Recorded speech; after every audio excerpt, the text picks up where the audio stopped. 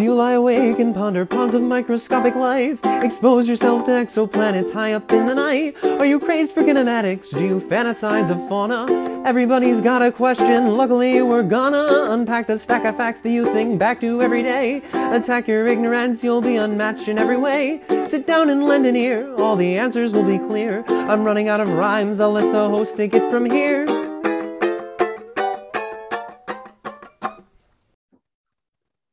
Hey, Ellie. So I was curious today if there's a subject which is actually very, very common in the world of science, but maybe gets blown out of proportion or maybe misrepresented in some ways today. I don't know about blown out of proportion. But I would say something that should just be a normal process, but has become terrifying, from lack of a better word. Like, I hear this and I get stressed out now. Would be greenhouse gases. Mm. And the reason for that is that the greenhouse effect is like why we can live. We would not exist without the greenhouse effect. But we need the greenhouse effect to work a very particular way for life as we know it to exist. Right. And right now, as a group, some of us more than others have been messing with the greenhouse effect. And that's a very bad idea because we need it to work to live. And right now we're actively breaking it. So I thought it would be a good idea to talk about what it means for the greenhouse effect to work as intended. And like kind of how it works, because I feel like I only hear about the greenhouse effect in relation to climate change, but I don't think we really ever talk about So much for your personal challenge. I was going to try to see how long I could wait before I said it, and then I said it. We're clocking in at 2 minutes there, I think. Somebody check the clocks. Dang it. Just right out the gate. Boom, there it is. Guys, this is another climate change episode. No, it's not. The climate change episode is coming. I'm working on it. This is not the climate change episode. This is the prequel. This is the precursor. This sets the stage, gives you all the important characters and background information you need. Yes, we're giving you this is if the climate change episode is the Avengers, this is Captain America, the first Avenger. We're going all the way back to, not to the beginning, because we're not at the Eternals yet. We're so far from the Eternals yet. What's Eternals going to be? What's it like when the world is just on fire 24/7? Yeah. The hope is we don't get even to Infinity War in the climate change saga. This is the one franchise we're actively trying to stop from happening at the moment. The goal with climate change is to stop somewhere around Guardians of the Galaxy. See, even that feels like it took too long. If we're getting to Guardians, we should not have gotten to the Avengers, but here we are. No. Now the goal is to be done before Guardians of the Galaxy. Well, let's see if we can hit that goal. But in the meantime, let's do Captain America: First Greenhouse Effect. All right. So the greenhouse effect is when gases in the atmosphere trap heat from the sun in the earth, keeping it warm. If you can picture, say, a greenhouse, the way the greenhouses work. No metaphors here, folks. The term is in itself a metaphor for what's happening. If you've ever been in a greenhouse, even when it's cold outside. Right. It stays, the heat just keeps itself impact, and it's like a self-sustaining little warm air bubble. Yes. And so a greenhouse is like a small version of what it's like to be the planet. So the planet is essentially a giant greenhouse. So energy travels from the sun to the earth, and it provides heat and light, so we can live and stuff. Right. So it's why when on a cold winter day, you're not like legitimately freezing your ass off. It's like, no, some of the heat from the sun has like stayed trapped inside. So you guys can we're not a frozen like tundra quite yet. We got a little bit of this extra stuff stuck in here with you. Right. And there are, if we had a different atmosphere, that would feel very different. So we have a Mhm. specific composition of gases that lets a specific amount of light. Um, Not to jump ahead, but it's the difference between Earth looking like Earth and Earth looking like Mars to some degree, right?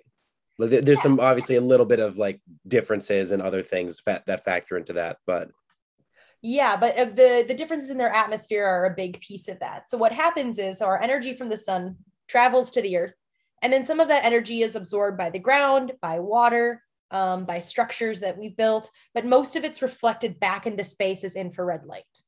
So mm, just the earth, the ground and the water on earth absorbing energy is not enough energy. right. So if it was just all reflected back out, all of the infrared light was reflected back out, it would not be warm enough on this planet to live.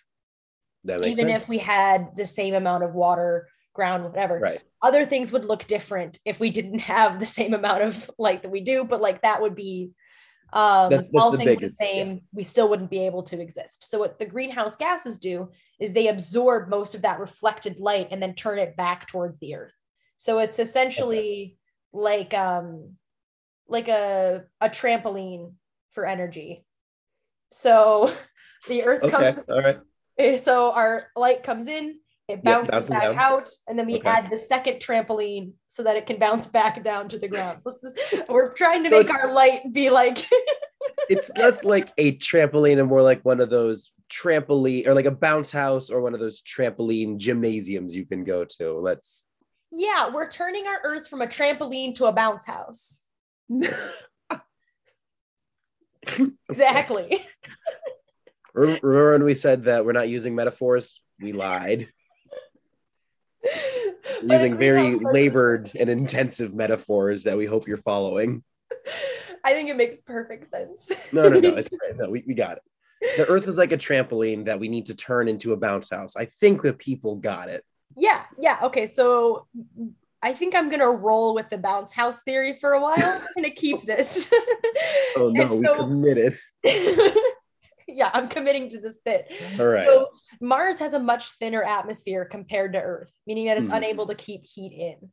So instead of a bouncy house, it's a trampoline with like a sad little gate around the outside. Um, First of all, trampoline with sad little gates can be just as fun as a big giant bouncy house. I just want to put that on the record. yes, but you're much more likely to get injured. Yeah, fair points. And in both situations, I don't want Elon Musk in either of my trampolines, if I'm being perfectly honest. That is completely correct. And that metaphor does hold up to the greenhouse gas effect. Yeah, I do not I want think Elon so. Musk involved. No. Um, Jeff Bezos as well. Haha, got him in Oh, this you're right. Hey, episode. yep, nope, that was a good pull too. Yep. Neither of them should weigh in unless they're saying we're finally going to do something. Or we're gonna give money, all of our money, to the people who do know how to fix stuff. Well, that's how they do things. Rich people only know how to do one thing, and that's throw money at something. Yeah.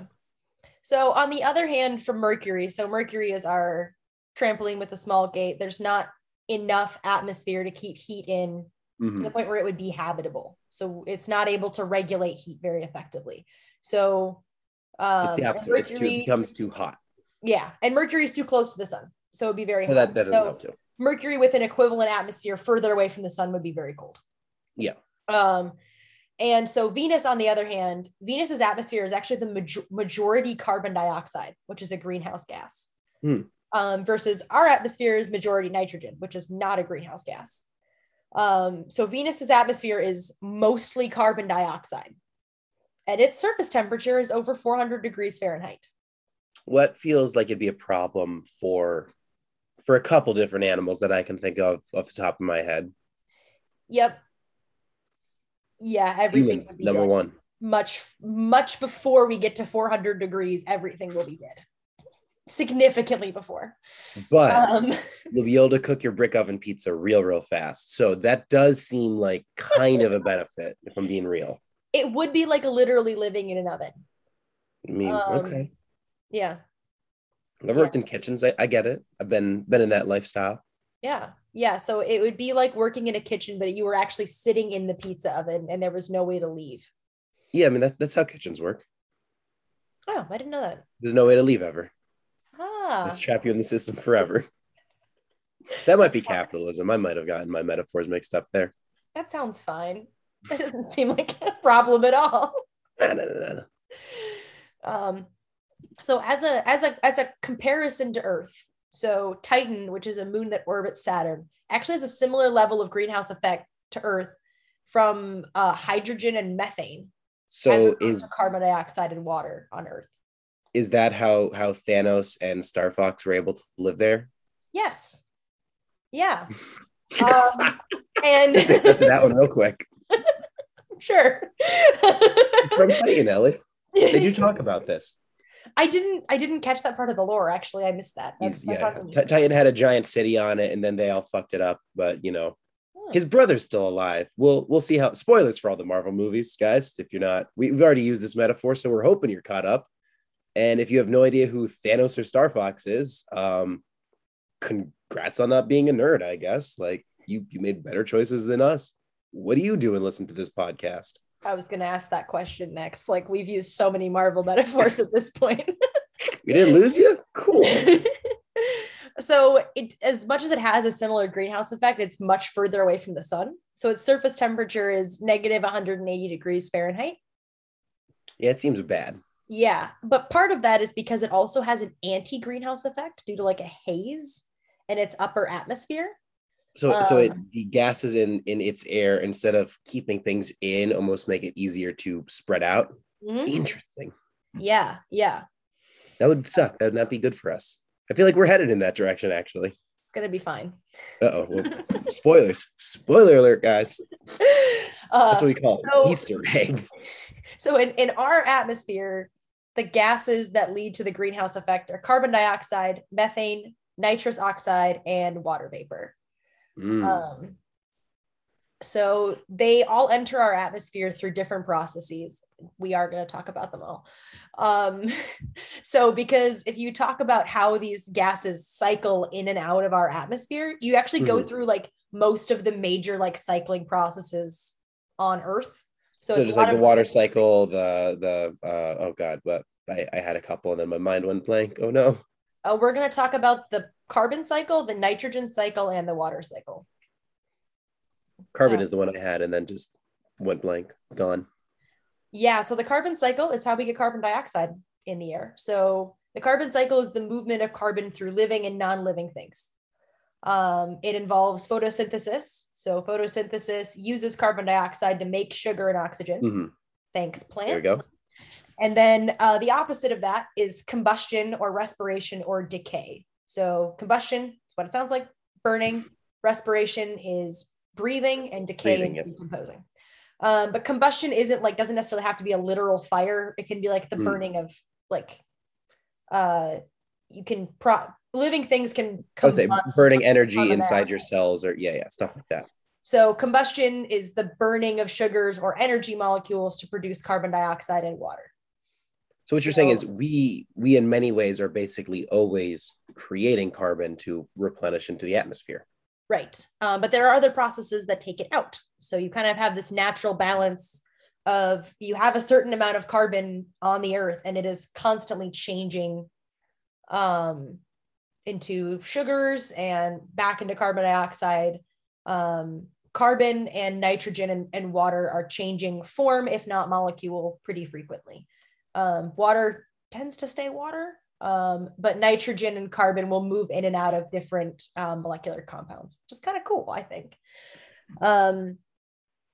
So the nitrogen cycle is a little bit different. So the nitrous oxide is emitted from bacteria breaking down nitrogen in the ocean and the soils. Mm-hmm. And then, so you have your nitrous oxide coming out of the soil and out of the ocean, and then it's removed from the atmosphere through bacterial absorption, or it can be broken down by UV light. Mm-hmm. I will say these cycles are a lot more complicated than this. I'm just kind of introducing like the major things to be like, how does it go up? How does it go back down? And then we're going to move on. to other future episodes, maybe is what we're going to call it. Like we're little teases. Yeah. So these cycles are really like the engines of life. Mm-hmm. And pretty much every living thing is involved in these cycles in some way. But something I did want to highlight is that a lot of times, like the smallest organisms are the main drivers of these cycles. So, Right. like phytoplankton are one of I think the biggest, like carbon sink that we have. So carbon sink means something that's taking carbon dioxide out of the atmosphere and processing it and keeping There's just so much like phytoplankton and algae that exists that it's just able to absorb and use the carbon dioxide in order to create. It leads to creating oxygen for us, right? If I'm remembering that right.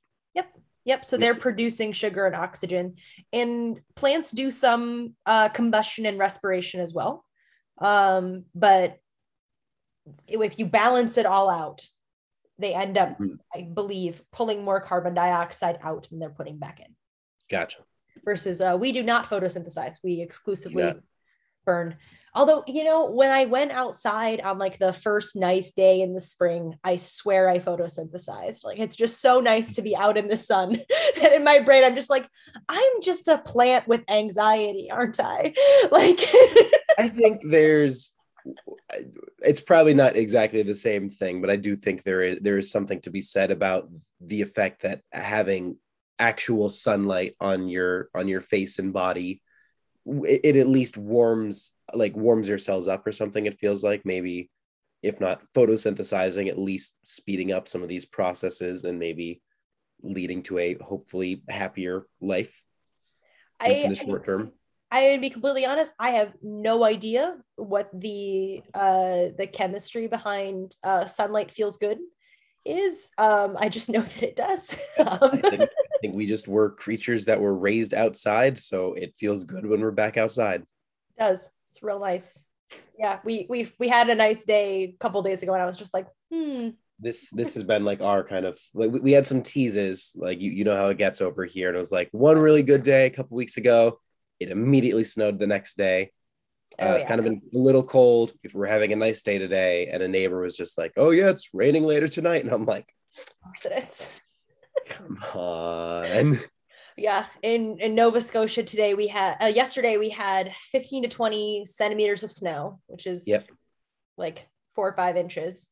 And it's April, and then today it was 50 degrees Fahrenheit. There you go. See how long it lasts. Yeah, somewhere between 10 and 12 for our Canadian listeners in Celsius. I'm working on converting back and forth. I did realize that all of my atmosphere temperatures were in Fahrenheit, and I don't have a great benchmark for numbers that are that big. So apologies to any of our listeners outside of these United States. Yeah. Suck it and deal with it. Yeah. I did hear someone on a TikTok a few days ago be like, measure something in Fahrenheit and then be like, give the Celsius for anyone who doesn't measure in freedom. And it made me laugh so hard. Hey man, it's not our fault they don't respect our right ways of doing things ass backwards and originally. Anyway, so, biological processes. So we've talked a little bit about the nitrogen cycle. We've talked about the carbon cycle. And I'll talk a little bit about methane as well. So methane is much more than cow farts. It's basically just cow farts, though. It's actually mostly emitted by natural sources like wetlands. But it's better to make the corporations feel bad if we say that it's from cow farts. But they're also removed by soil processes that also exist in wetlands. So you can actually just keep the wetlands and then be okay. I think those wetlands are good. Well, but that means we can't have more parking lots. So yeah. I know. It's a real even trade-off. Either keep living or have places to park our cars outside of Walmart. Like, who's to say what's the better option?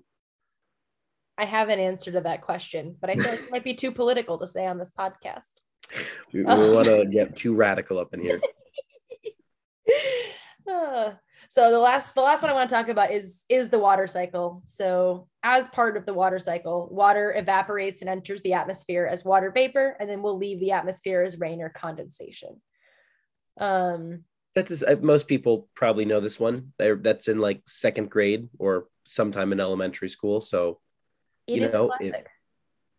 hopefully you guys are, it's the stuff that leads the lake water turning into rainwater, turning into the drinking water. Like, come on, we got this, guys. Yeah. We all drew a cartoon of this as second or third graders, I think would be about right for around that time. At least American education. I think that's about the correct time for drawing the water cycle picture. This is when we find out like Canadian education have like really in-depth diagrams explaining like legit, and then we're like in America we're just like color the blue arrow blue. I learned. I feel like we probably colored the same picture, Nick, because I'm picturing sure the same picture right now. There's no way there isn't just a database of like the same diagram that every teacher just like prints off depending on what the class is. Like it's the way. I'm picturing the 3 big arrows. Yeah. Oh yeah. 3 big arrows, and you have like the land on one side, there's the sky, and then it's like a very specific location that only exists in California, as far as I can tell. It's like there's no place that meets up with these 3 things this well. Like I don't believe you. Yeah. So I wanted to get into a scenario that I think we don't talk about, and it probably won't become relevant super soon, given current trends. But I wanted to talk about what would happen if there's like not enough greenhouse gases. I'm sure it'd be fine. That's why when there was a concern about there being holes in the greenhouse gases, we didn't do anything for a long time, I assume. So that's the ozone layer. It is a little bit of a different vibe, but it's kind of the same. Fucking with the atmosphere is a bad idea. Yeah. So a hole in the ozone layer actually has to do with like the amount of harmful rays that we're letting in the first place. So there is some stuff that gets reflected before it even hits us in general. And the ozone layer is a big piece of that. So it's kind of like our protective shield around our greenhouse, to keep too much of like harmful rays for things like UVA, UVB light that might like give us skin cancer. You don't want too much of that getting through. So if there's a hole in the ozone, that's one of the ways that can cause problems as well. But if there's not enough greenhouse gases, so it means we won't have enough of that greenhouse effect. So you have too much energy that's escaping and just going back out into space when we need it here. So the Earth would, slowly cool off, not in an ice age way, in like a, again, and everything's going to die kind of way, if we don't have enough greenhouse gases. That kind of wasn't, that was sort of the ice age, just it'd be bigger than the ice age. So there's actually not historical instances of there not being enough greenhouse gases. I'm just saying in terms like that kind of same of like everything, it'd be a much bigger version of things starting to chill and shut down. Like it would not be, they're not 1-to-1, but it's that same feeling of something has changed in the Earth. We're not keeping temperatures the exact same way. This would just be, if we got rid of it completely, the most extreme, we're all dead version of that. Right. So like, let's say we found a way to, instead of producing energy by producing carbon dioxide, for some reason, we were able to use carbon dioxide to produce energy. So like if we were to find a way to use photosynthesis for our industrial processes and start doing the absolute opposite of what we were doing, right, eventually we would pull too much of this out of the atmosphere and it would still be a problem. So there's the balance. What I'm trying to emphasize is that the balance of greenhouse gases, the way that it is on Earth, our atmospheric makeup, staying the same is important to pretty much everything we do. Like we've talked about all of the fundamental biological processes that are based on atmospheric gases. Those cycles only work if we have, an atmosphere that's 70% nitrogen. If you take out some of the details and the things that make the greenhouse work, then suddenly those cycles fall apart. Right. You're essentially like scoring that. What we're doing right now is essentially like scoring the panes of glass. There you go. And like that's going to cause some problems. Eventually, we need to stop doing that. Or the whole greenhouse is going to fall over. Yep. We're getting real close to the greenhouse falling over, so we really need to kind of get on probably that. Start putting up some of those structures back in place if we can. Yeah. And so, as an alternative, if there's too much of the greenhouse gases, too much of the energy from the sun will be reflected back towards the Earth. The Earth will very slowly start to heat up. And that is what's happening right now. That's the reverse ice age. Yes. So let's just say, hypothetically, as if we haven't been talking about, as if it's not the elephant in the room from this entire episode, let's just say the ratio of gases in our atmosphere is wrong. Let's just say it's wrong. Mm-hmm. How would we fix that? So there are natural processes that remove greenhouse gases from the atmosphere, but they're designed to keep things at an equilibrium. They're not designed to pull huge amounts of greenhouse gases. You don't want to mess with it too much. Yeah. So you would need to find a way to either increase these methods to cause negative emissions if greenhouse gases are too high. So the first thing that would need to happen is that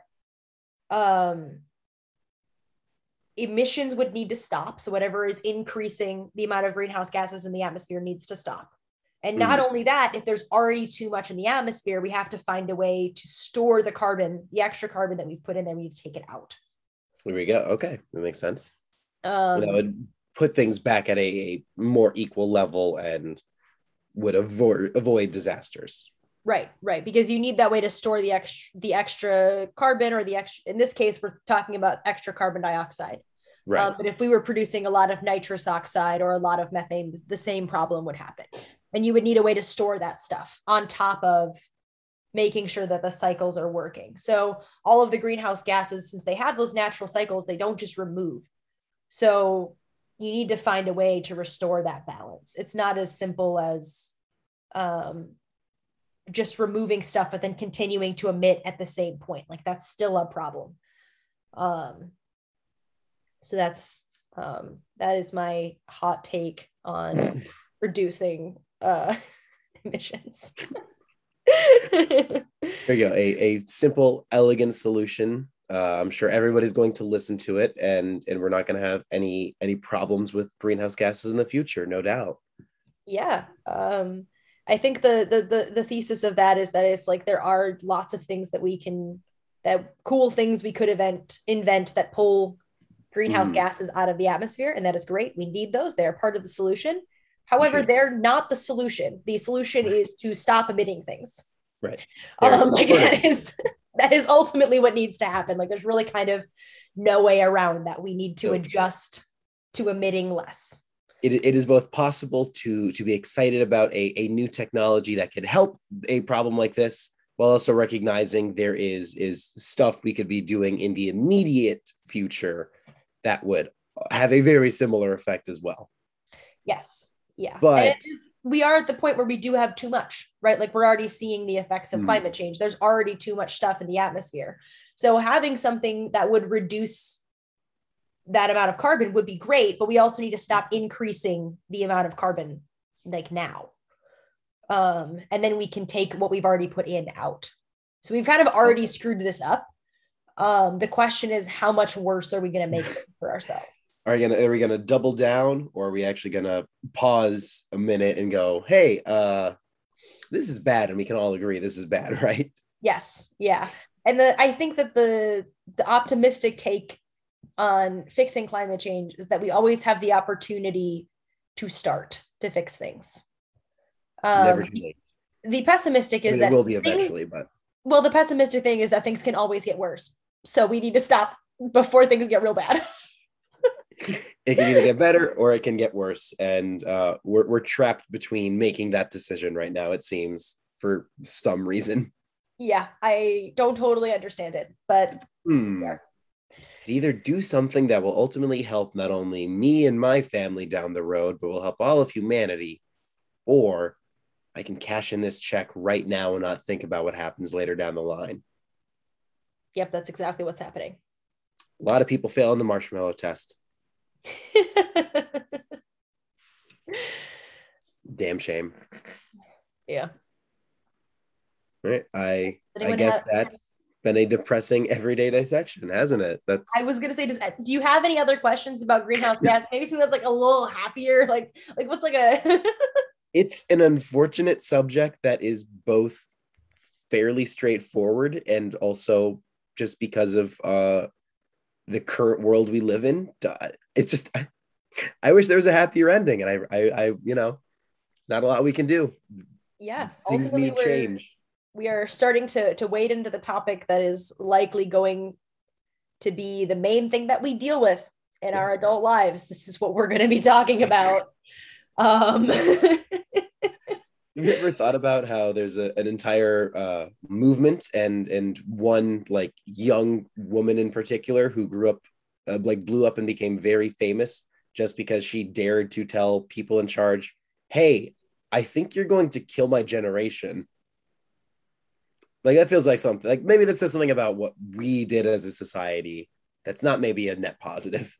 Yeah, yeah, and just the feeling of like your future and your adulthood is ruined is something that hits a little close to home.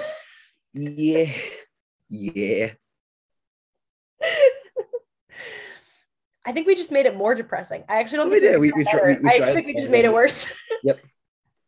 You We got should to add probably any happy stories? Nope, not in this no, one. nothing. Yeah. Nope. No. We should probably What's the quit most while we're inspirational thing we got? A group of children doing the tasks that adults should have done 30 years ago. Oh man, when you say it like that, that's not heartwarming at all. Yep. What I like to go visit classrooms via Zoom and like talk to Mm. students about science and stuff. And climate change comes up a lot. And that is usually what I tell them when it comes to their action is to talk to kids about joining big movements and collective action and stuff. I think Um, to their credit, like our generation, I think was the first to kind of really like hone in on the, oh, like this shit's happening now sort of thing. And every like even, there's a age gap between us, but like even the difference between my generation and your generation a little bit, where it feels like there's a lot more motivated people. And then just the younger you get, the more like, I, I don't know. My hot take is maybe second graders shouldn't know that the world has like at best 150 years left in it. That feels like something you shouldn't have to deal with on a day-to-day basis, but clearly a lot of kids think about it. yeah, it's definitely something that's on kids' minds. It makes me a little sad that they have to think about this because this means they have to grow up pretty fast and think about big world issues when they're young. But I think all kids do that to some level. Like, I don't know, when I was little, I was thinking about big stuff too. And I think it's good that kids can get involved. So Yes, no, I agree. And I'm not trying to like kids are way more intelligent than I think most adults are willing to give them credit for. I'm just my point was more it'd be nice if they were being inspired by like, by not trying to prevent the world from ending. yes. I guess it's good they don't want the world to end. I do have to admire that since clearly so many other people do not care. But it's more the idea that they should be thinking about other stuff than that. I Nice completely agree with you. Yes. And I remember we wrapped this up, and that was 10 minutes ago, and we just got more and more depressed. Yeah. This is the actual Everyday Dissection. I'm Ellie Visa. I'm Nick Lemmer. An Everyday Dissection is hosted by Nick Lemmer on Twitter at Lemmer_Nick and Ellie Visa on Twitter at AllAlleelEllie. You can find the podcast on Twitter at eDissect and on our website, anchor.fm/an Everyday Dissection. Our theme music was written by Evan Zobel, and our art was created by Madeline Hendrickson, who you can find on Instagram at @artthatisnobueno. Like our podcast? Please leave a review, and don't forget to like and subscribe. In today's totally real science fun fact, while a greenhouse and a hotbox might sound like the same thing, they're actually completely different, except for the warm, fuzzy feeling after you leave.